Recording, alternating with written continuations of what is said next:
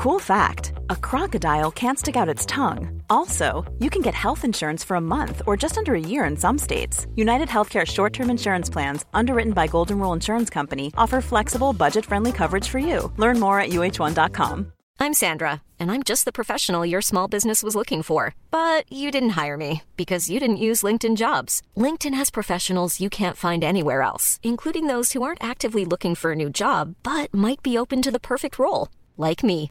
In a given month, over 70% of LinkedIn users don't visit other leading job sites. So if you're not looking on LinkedIn, you'll miss out on great candidates like Sandra. Start hiring professionals like a professional. Post your free job on linkedin.com/people today.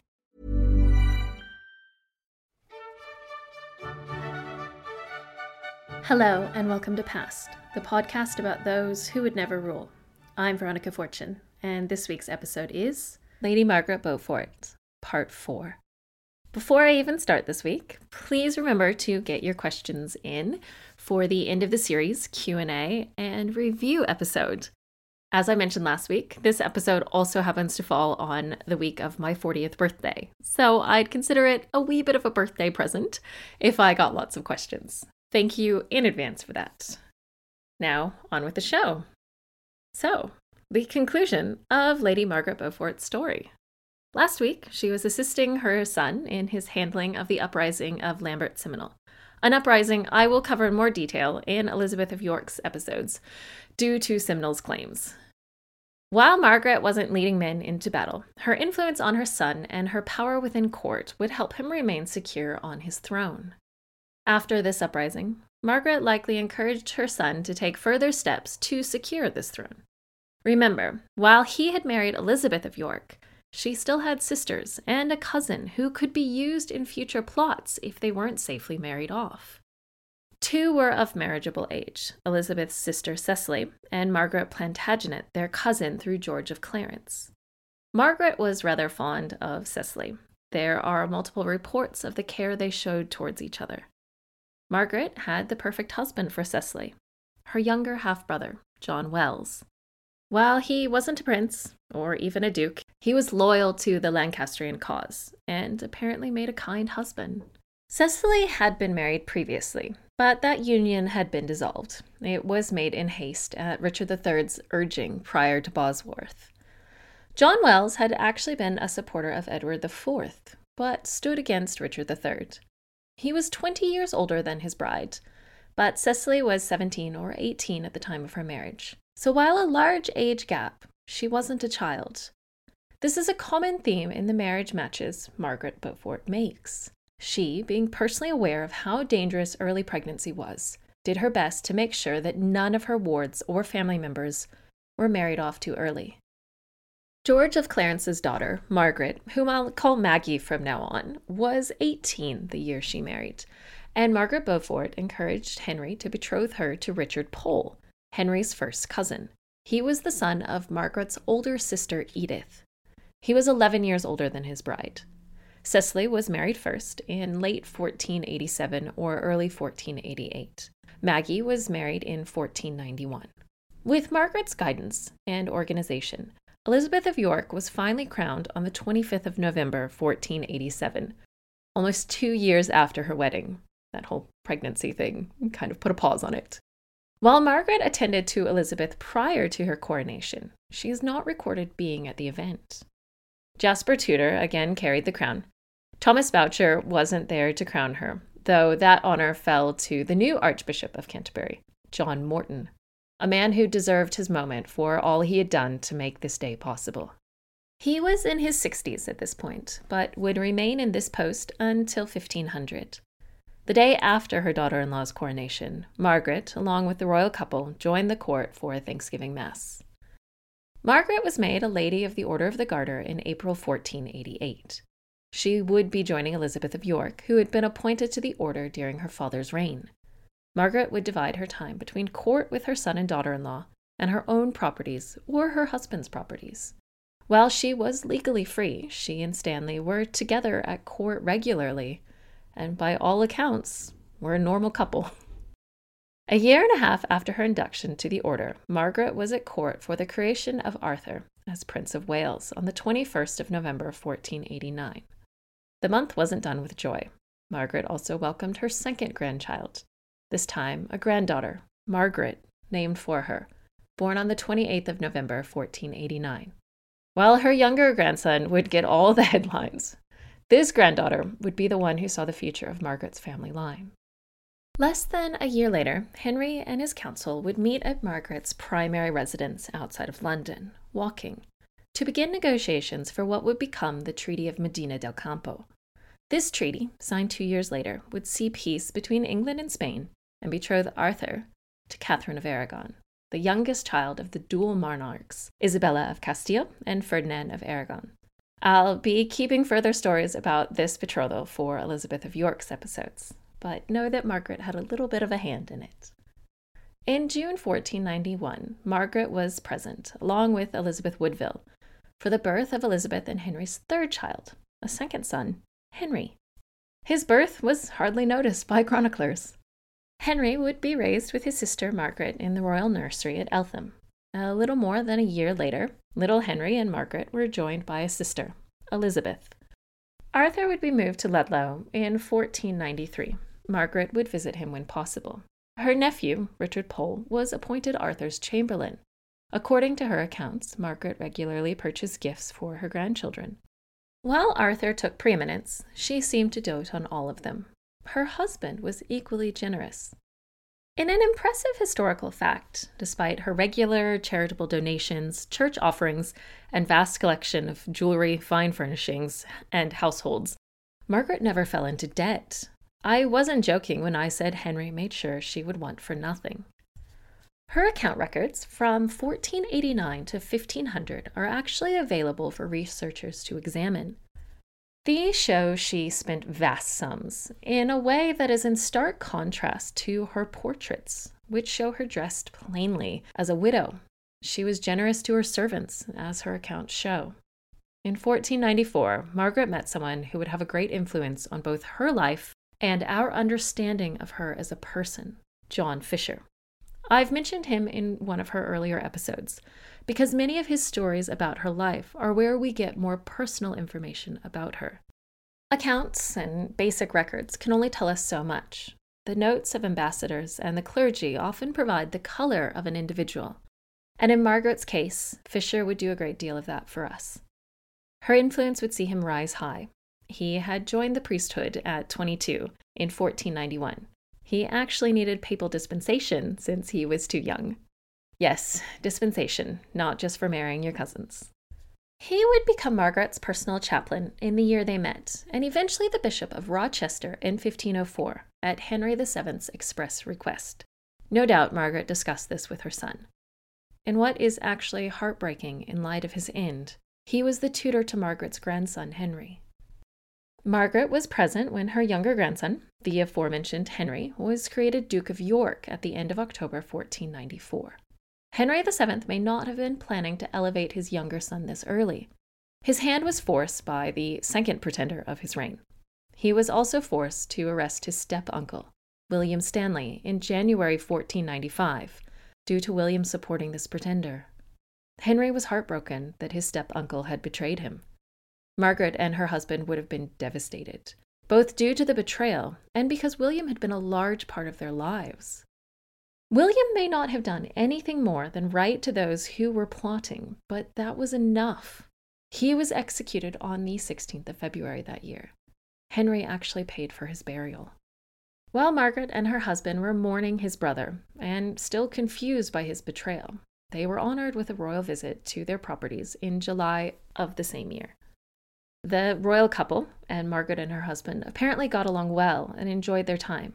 Sadly, a few months after the royal couple returned, they lost their youngest child. In September, Princess Elizabeth died at the age of 3. Before the year was through, one more tragedy would befall the family. In December, either before or right after Christmas, Jasper Tudor passed away. He was approximately 64. He had been Margaret and her son's protector for decades, and had been crucial to Henry becoming king. After the Tudor win at Bosworth, he had been rewarded fully for the years he spent keeping Henry safe from, well, almost everyone. He was survived by Catherine Woodville, a younger sister of the Dowager Queen. The couple had been married for 10 years, but had no children. The next year, though, brought joy to the family, and Margaret. In March, Mary Tudor was born. A letter Margaret wrote around the time shares her joy, and further show her love for her family. She even shared how thankful she was that her daughter-in-law had recovered from an illness. In the same letter, she made a joke at the Dowager Duchess of Burgundy's expense.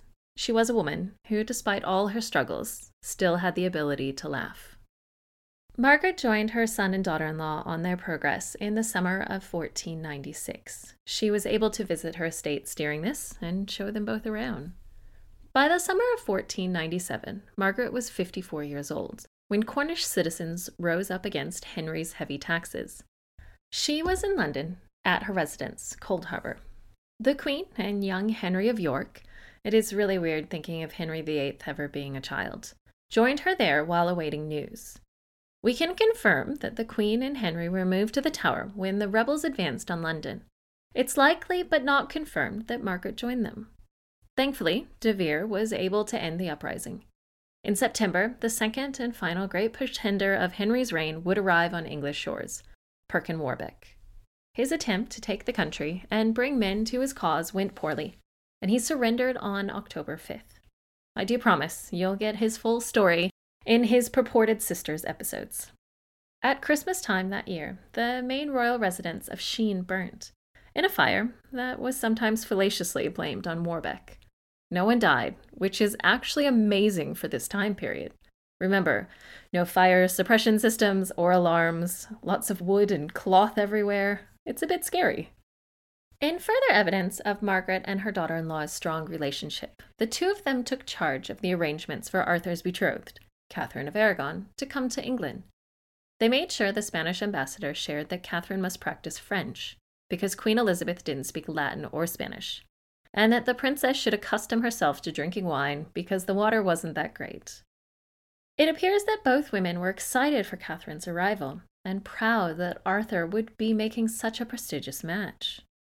Margaret was, as always, an organizer, and she prepared for their new family member by organizing the princess's household and staff. The only thing seemingly standing in the way of Catherine's arrival was Warbeck.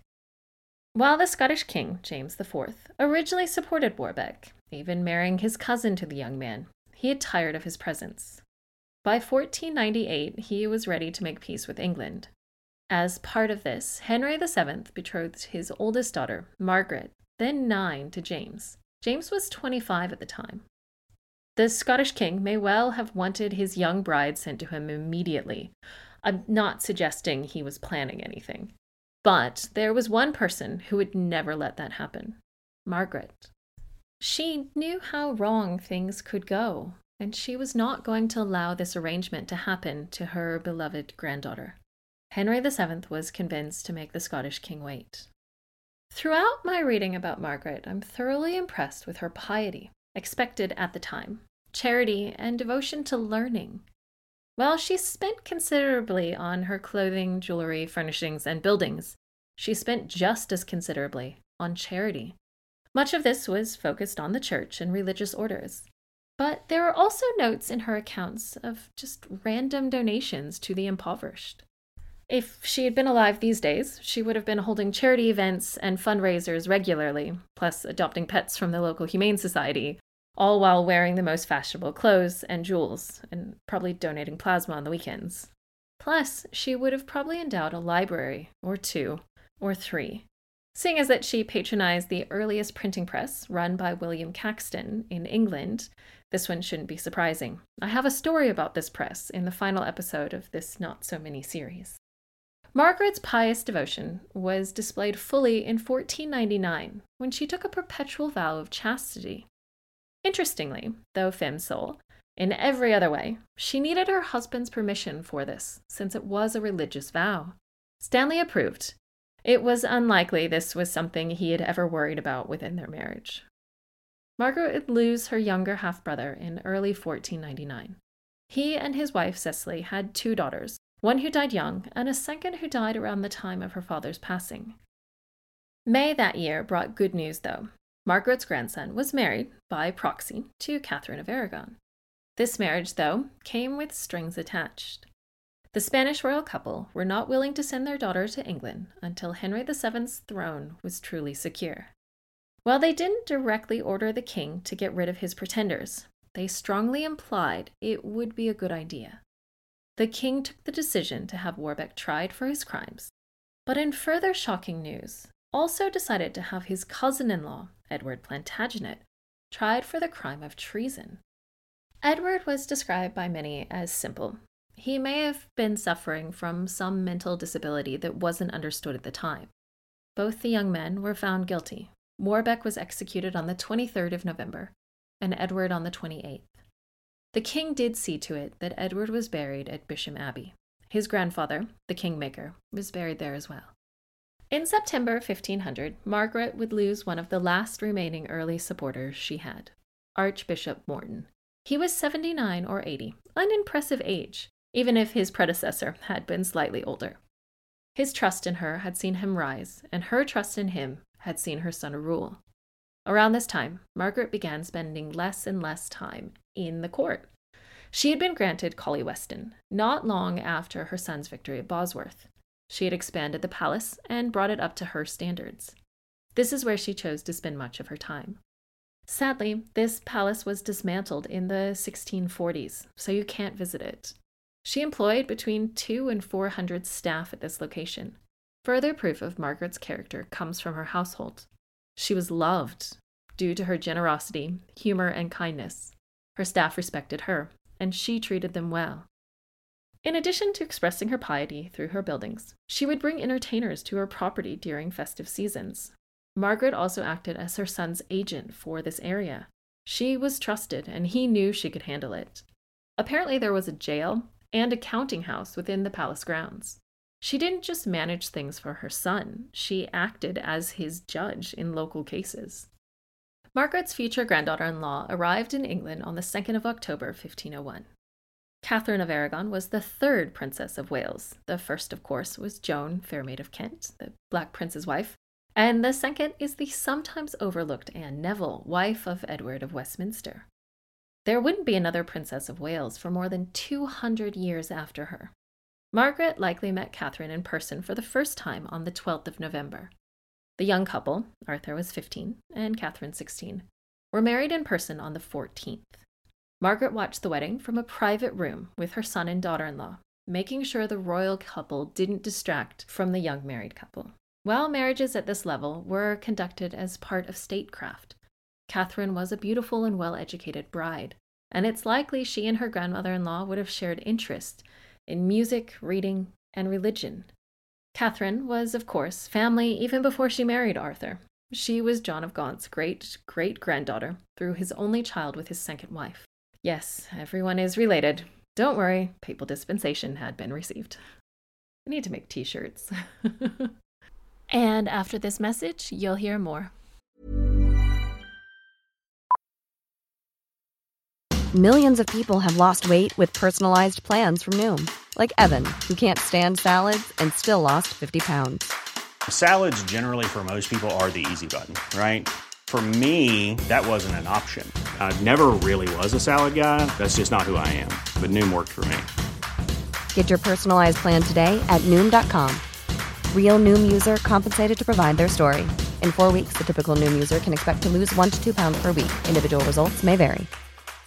Ready to pop the question? The jewelers at BlueNile.com have got sparkle down to a science with beautiful lab-grown diamonds worthy of your most brilliant moments. Their lab-grown diamonds are independently graded and guaranteed identical to natural diamonds, and they're ready to ship to your door. Go to BlueNile.com and use promo code LISTEN to get $50 off your purchase of $500 or more. That's code LISTEN at BlueNile.com for $50 off. BlueNile.com, code LISTEN. Burrow is a furniture company known for timeless design and thoughtful construction, and free shipping, and that extends to their outdoor collection.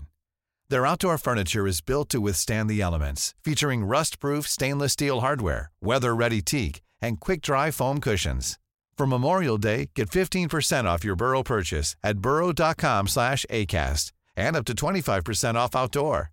That's up to 25% off outdoor furniture at burrow.com/ACAST. I'm Sandra, and I'm just the professional your small business was looking for. But you didn't hire me because you didn't use LinkedIn Jobs. LinkedIn has professionals you can't find anywhere else, including those who aren't actively looking for a new job, but might be open to the perfect role, like me. In a given month, over 70% of LinkedIn users don't visit other leading job sites. So if you're not looking on LinkedIn, you'll miss out on great candidates like Sandra. Start hiring professionals like a professional. Post your free job on linkedin.com/people today. Margaret, at her Cold Harbour residence, and her husband at his London residence, Derby House, entertained the new couple and court as part of the days-long moving festivities that celebrated their wedding. With the young couple headed to Wales, it was time for further marriage arrangements. By 1502, Margaret's oldest granddaughter, Margaret, was 12, still far too young for marriage according to both the king's mother and his wife. It really does sound like these two kept Henry in check. The king decided it was time to formalize her betrothal, though, and a ceremony was held in January. A proxy marriage would occur in January the following year. Even with these, there wasn't a rush to send Princess Margaret, now technically Queen Margaret of Scotland, north to live with her husband. Lady Margaret, though, wouldn't be in England for her granddaughter's betrothal ceremony. Granted, the groom wasn't there either. Instead, she was in Calais, pursuing Louis XII for a debt owed to her family by the French crown dating back decades. She wasn't successful and returned to England. She would sign the debt over to her son 2 years later. Not long after her return, the course of history was set in a way no one could have expected. 1502, which had started out so well, was not a kind year to anyone in the royal family. On the 2nd of April, Prince Arthur died of either tuberculosis or the sweating sickness. He was 15. The family had now lost 3 children, Arthur, Elizabeth, and a young boy, Edmund. While there were 3 surviving children, there was only 1 boy. King Henry and Queen Elizabeth were completely devastated. It was shocking news. The reports of their attempt to comfort each other are heartbreaking to read. As I've mentioned, once a child reached their early to mid-teens, they usually had a rather good chance of living into adulthood. In addition, so much had been focused on Arthur as the future of the family. Arthur's wife, Catherine, of course survived. Kingdoms would be torn apart trying to discover if their marriage had been consummated. In case you're curious, here's my opinion. It didn't matter, not one bit. Papal dispensation was received for either the case of it being or not being consummated. If a couple could marry within the forbidden degrees of separation with dispensation, then it was good enough to dispense with the same familiarity created by a consummated marriage. Catherine would be the spiritual and legal wife of both Arthur and his younger brother because the Pope said it was okay. And until someone changed the church, the Pope was in charge of these things. Oddly, there aren't records of Margaret's response to the news, though she did record the event in her Book of Hours. In February 1503, Elizabeth of York gave birth to her last child, a daughter named Catherine, on the 2nd of February. 9 days later, on the 11th of February, her 37th birthday, Elizabeth of York died. I'll discuss her possible causes of death in her episode. Her daughter would follow her a week later. I'm unsure of Margaret's whereabouts.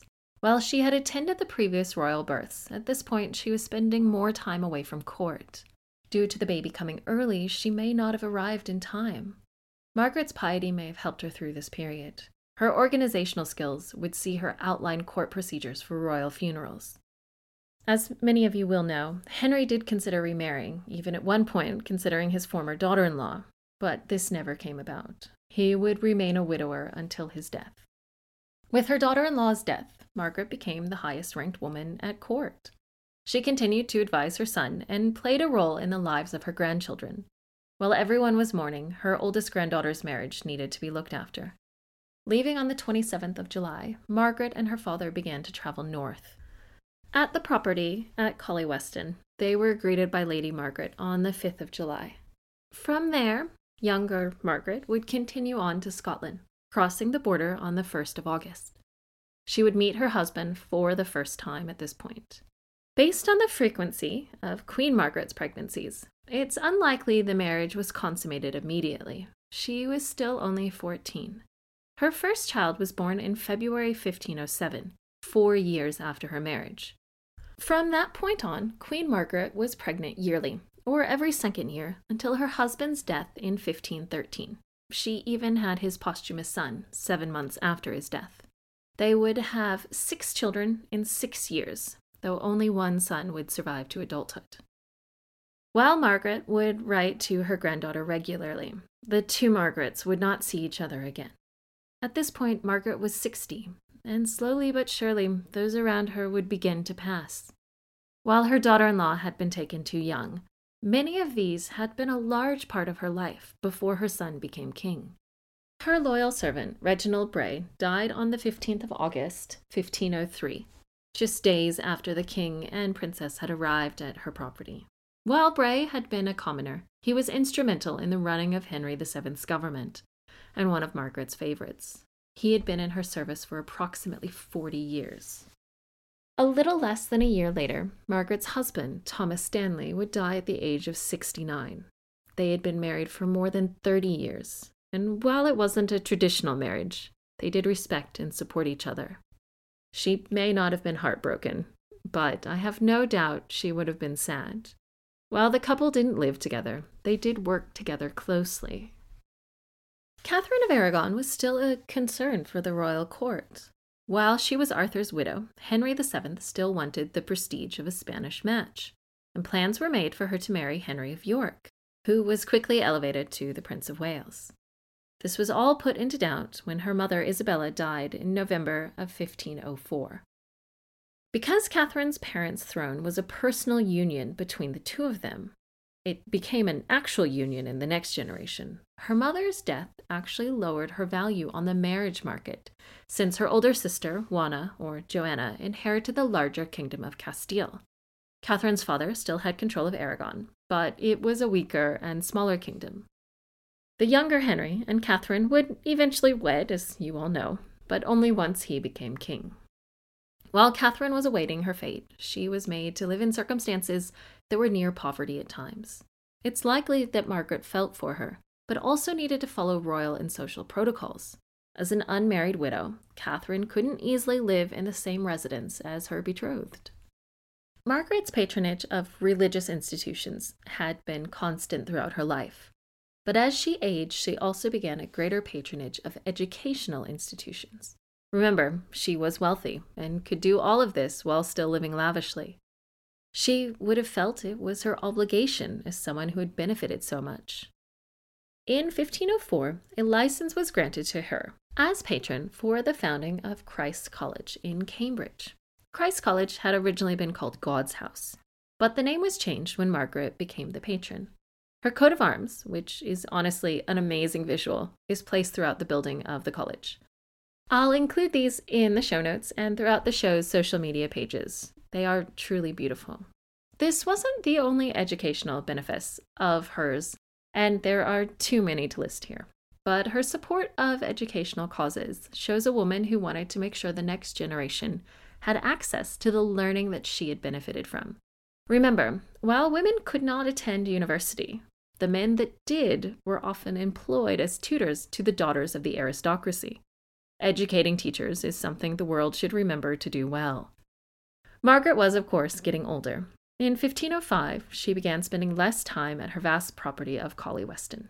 Instead, she stayed closer to London, at Hatfield, owned by her stepson, James Stanley, the Bishop of Ely, and at Croydon, held by the Archbishop of Canterbury, at this point, William Warham. This may be due to the struggle of traveling so far to visit London, which she still tried to do regularly. Her close proximity to London would make things easier for her son in 1506, when he had a surprise royal guest. Now, royal visits are often carefully planned, with months of negotiations through ambassadors and preparations to display the splendor of the reigning monarch. This one, however, was completely unexpected. In January that year, Juana, Queen of Castile, sister to Catherine of Aragon, and her consort, Philip of Castile, were blown off course while sailing to Spain. Philip, sometimes called Philip the Handsome, This was probably a bit of flattery. There are portraits that suggest the opposite. Had, much like his father-in-law, married up, and in doing so would found the Habsburg dynasty that would rule huge swaths of Europe throughout the next century. While the visit was unplanned, Henry VII and Margaret took full advantage of it. She was the leading woman at English court, since her son was unmarried and her only granddaughter in the country was rather young. In addition to all the normal agreeing on avoiding war with each other, Henry VII and Margaret, without a doubt, wanted one thing: the brothers of John de la Pole, Edmund and Richard. Both the younger de la Poles had risen up against Henry with their brother. It was rather lucky for Henry that this ship blew off course, because the de la Pole brothers had been the guests of Philip. The two kings agreed to a treaty that included the return of the de la Poles and the marriage of Henry's youngest daughter Mary to Philip and Juana's heir, Charles. Margaret's role in this was to act as hostess and to prepare her young granddaughter to meet the royal couple.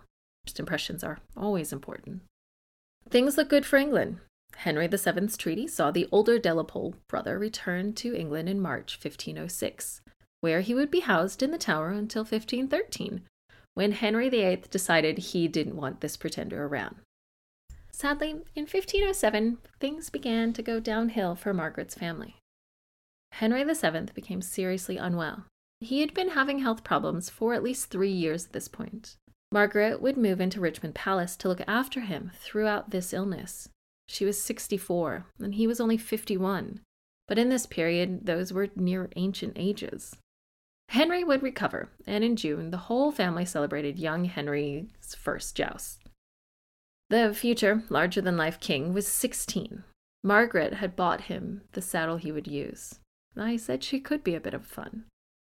In December the following year, the young Mary Tudor was married, by proxy, to Charles, Juana and Philip's son, who was now the Duke of Burgundy following the death of his father in 1506. Mary was 11 and Charles 6. They were also in different countries. This marriage would be dissolved in the reign of Mary's brother, Henry VIII. Mary's wedding would be the last family celebration to be had before the greatest disaster of Margaret's life occurred. In February of 1509, Henry VII became unwell again, and this time he wouldn't recover. He would die on the 21st of April at only 52. His death was likely caused by tuberculosis. He would, of course, be succeeded by his son Henry as Henry VIII. Henry VII's will is as one would expect for a wealthy king: generous. What's interesting, though, are those he named as executors. The first wasn't one of the many religious leaders a king would traditionally select. No, instead, it was his mother. Yes, until the end of his life, the person he trusted the most was Margaret. He knew she would see his final wishes carried out. She was assisted by the Archbishop of York, Christopher Bainbridge, and Bishop Fisher, of course. Margaret's beloved son was now gone, but her grandson would rule for a very long time. She was unwell herself, though. Her grandson's rule started out with acclaim. He was a popular young king. He's often compared to his grandfather, Edward IV, handsome, tall, and dashing. He, like the same grandfather, was also young when his rule began. Edward IV had only been 18 when he was acclaimed king. Henry was 17. While he wouldn't need an official regent and probably wouldn't have put up with one, he didn't seem to mind having an unofficial one, Margaret. Throughout the first months of his reign, she assisted him as needed. The loyalty she had built up with the powerful lay and churchmen in the kingdom was slowly transferred to her grandson, and these men, including Bishop Fisher, would become influential in Henry VIII's early reign. At Henry's first council, his father's hated tax collectors were ordered arrested. Margaret may have encouraged this and encouraged Henry to have the men executed. While horrific, it was brilliant political theater and made the men perfect scapegoats for any of Henry VII's unpopular taxes. It is horrible, though. While some of the projects that Henry VII requested in his will wouldn't be started until after her death, Margaret focused her last months on securing her grandson's throne and following through on her son's last requests. She was near the end, though. Had Henry VII lived longer, maybe Margaret would have as well. His passing would have saddened her beyond words. Margaret did have a bit more energy left. she was granted walking as her own holding by her grandson on the 19th of May, 1509. On the 11th of June, Henry VIII married Catherine of Aragon. Margaret may have been present. She had been in the area. Then on the 24th of June, Margaret watched her grandson and his wife's joint coronation from behind a screen in Westminster Abbey. This was her last hurrah. On the 29th of June, one day after Henry VIII's birthday, she would die at 66. In her will, Margaret referred to herself as Princess Margaret, and I think that this is more than fair. Bishop Fisher was her chief executor and would also lead her funeral service. His great respect for her is shown in not just the words he shared, but in his actions. He worked tirelessly to see to it that her final requests were met and looked after the request of her son that she hadn't had time to complete. I think the behaviors of those around her stand testament to the awesome woman she was. I strongly believe history should make those studying it feel deeply, and Margaret's story does that for me. I'm nervous when things go wrong for her. I'm excited when they go well. I can feel her pain missing her child and her joy when he succeeds. It helps that there are plentiful sources for her life, and for that I am eternally grateful. So, the question, would Margaret Beaufort be a better ruler than the one who ruled instead? Well, she lived through parts of the reigns of 6 kings. Henry VI, Edward IV, Edward V, Richard III, Henry VII, and Henry VIII. Which should I answer for? If I take them in order, Henry VI, yes, but I think we agreed most people would. Edward IV, probably equal, all things considered. Edward V, yes, but he was a child and didn't actually rule, and none of it is his fault. Richard III, yes, due to his unpopularity. Her son, well, Henry VII, I think equal, but it's because she ruled with him. And finally, her grandson. Yes, well, because he was Henry VIII, and now I'm scared Tudor fans are going to come after me. But looking at the king whose reign really matters in Margaret's story, Henry VII, I think it didn't matter in most ways which of them ruled in name. They were a team. As you'll see in the next few episodes, this team included Margaret's adored daughter-in-law, Elizabeth of York. This team stabilized England after years of warfare. They weren't perfect, but they were overall good. The 2 women looked out for the interest of the younger ladies in the family and didn't let them be treated as tools for ambitious men. Henry VII was the face the world saw and an active king, but he couldn't have held it together without his wife or his mother. He's an often overlooked king, missed because his son is so intense. But I've always enjoyed reading his story. His mother's love and support from afar are the things an exile would dream of. She made sure he survived. She financially supported him, and she planned his eventual win. He rewarded her with her own agency and wealth. He made sure she would wish for nothing. And more importantly, he listened to her because he knew all she had done for him. In Margaret's story, it's important to remember how treacherous this time was. Her own husbands could have turned on her at various points. Her son had been promised a safe return on multiple occasions, only for one of them to realize he wouldn't be safe. She seemed to have trusted Jasper Tudor completely with her son's life, but that was about it. Everyone else she was just hoping wouldn't turn on them. It is unimaginable for most of us today. Without her, he would have had little guidance at the start of his kingship. While English by birth, he'd spent little time there. Most of his life was spent abroad. He had to learn how government worked in England, and his mother was there to guide him. An often overlooked character who is maligned in historical fiction in Margaret's story is her final husband, Stanley. The more I look into him, the more impressed I am. He really saw the way to land on the right side of history. I think it's unfair to hold his planning against him. He was careful with how he moved through life. It's important to remember that while Margaret was his wife, he also had his own children to look after and protect. He risked his oldest son's life to support Margaret's son.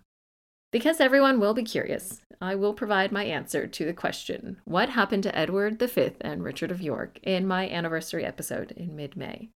This episode should also fall at the end of this not-so-mini series, so I'll be using it to conclude this undertaking. I do look forward to reading and answering your questions, so get them in, as I mentioned at the start of this episode. And I'll see you next week. Thank you for listening to Past. I can be found on Twitter, Facebook, and Instagram at PastPod. That's PASSEDPOD. Please feel free to email me at pastpod@gmail.com. I have a Patreon that can be found at patreon.com/pastpod.